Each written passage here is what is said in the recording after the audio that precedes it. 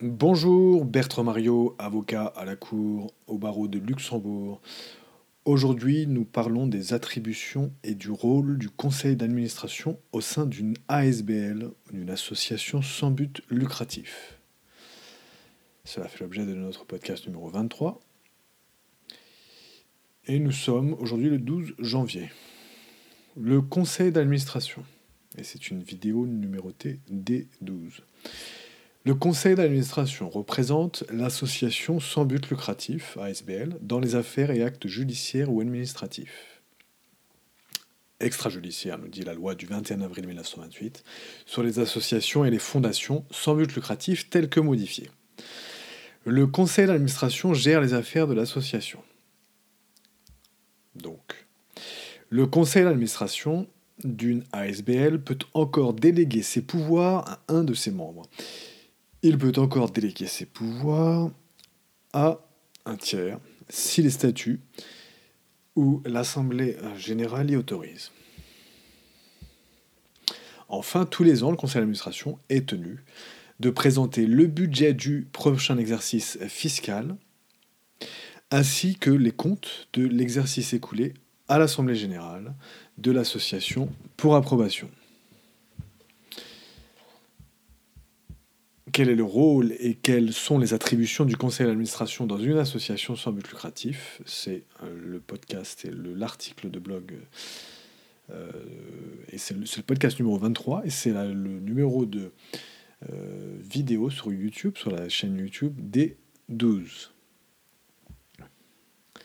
Alors, ben voilà, c'est ça. Vous pouvez vous rendre donc sur votre plateforme habituelle pour les podcasts et sur YouTube pour notre chaîne YouTube et pour vous y abonner. Merci beaucoup d'avance. Et pour aller plus loin, s'agissant de l'article 13 de la loi du 21 avril, l'article 13 de la loi du 21 avril 1928 sur les associations et les fondations sans but lucratif tel que modifié, nous allons donc le lire pour vous faciliter un petit peu la recherche un peu plus approfondie s'agissant de notre article de ce jour.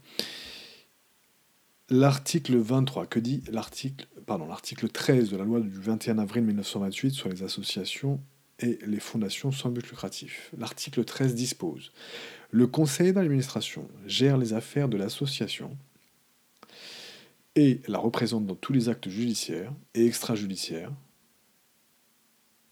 Il peut, sous sa responsabilité, déléguer ses pouvoirs à l'un de ses membres ou même, si les statuts ou l'Assemblée générale l'y autorisent, à un tiers.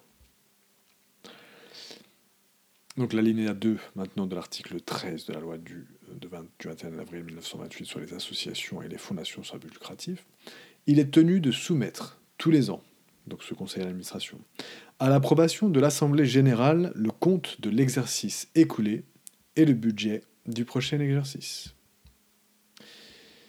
Voilà. Article 13 de la loi du 21 avril 1928 tel que modifié. Fin.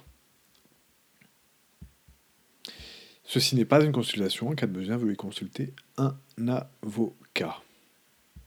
Je vous remercie pour votre écoute, pour votre attention. N'hésitez pas à me laisser des commentaires ou des remarques privées ou même publiques sur les posts à votre disposition, sur l'article, sur le site internet marioavocat.com ou sur la chaîne YouTube ou